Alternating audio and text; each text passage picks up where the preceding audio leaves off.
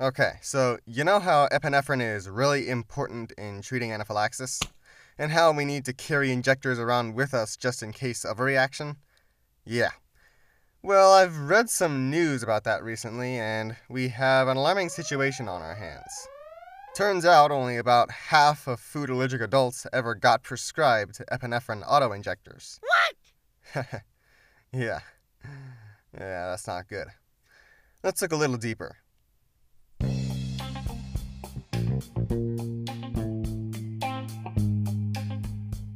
Welcome everyone to Dairy Free Dude. I am Logan Graham, and I'm here to talk to you about how to thrive in a world where dairy products seem to be as common as dirt.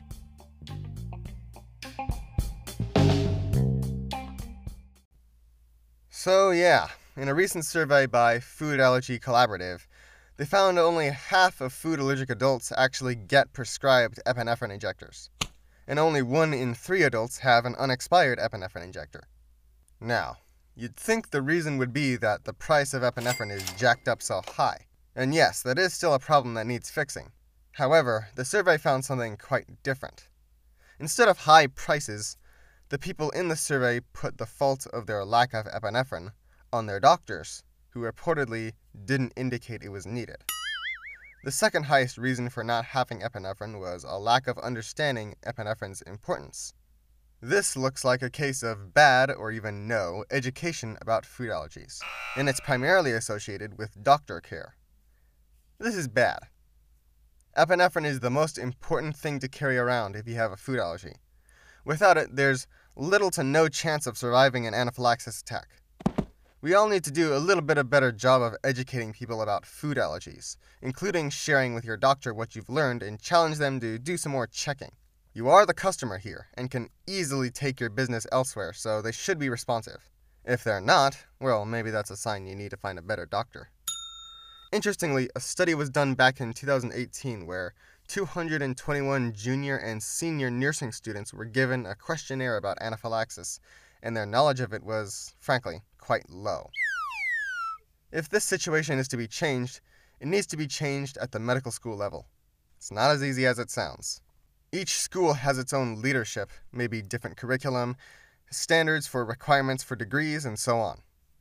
There is not currently anything in place to require a standard of allergy care education across the board.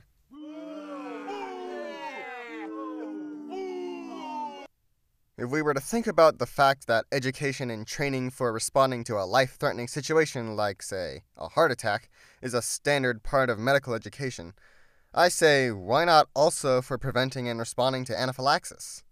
The end result for both, without medical intervention, is the same, after all: death.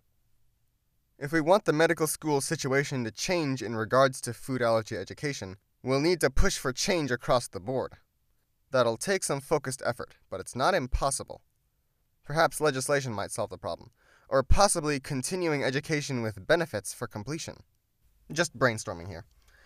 All that to say, find a provider who listens and works with their patients and maybe has a better level of allergy care education. Think of finding a provider like interviewing an employee. Of course, mutual respect is necessary. I'm going to revisit a quick overview of the importance of epinephrine for you. There is no other way to stop anaphylaxis than with epinephrine. The dosage that we normally carry around can buy us some time during an anaphylaxis attack in order to get to the hospital for required follow-up care and medication. Epinephrine is a very safe drug. The only side effects it has are a racing heartbeat, nausea, sweating, dizziness, or shakiness, all of which wear off after about 30 minutes. Without epinephrine, we would be in serious trouble in an emergency. If you don't have your epinephrine on hand, I implore you to get your epinephrine injectors today and wear them on your person whenever you leave the house. Let's change these statistics.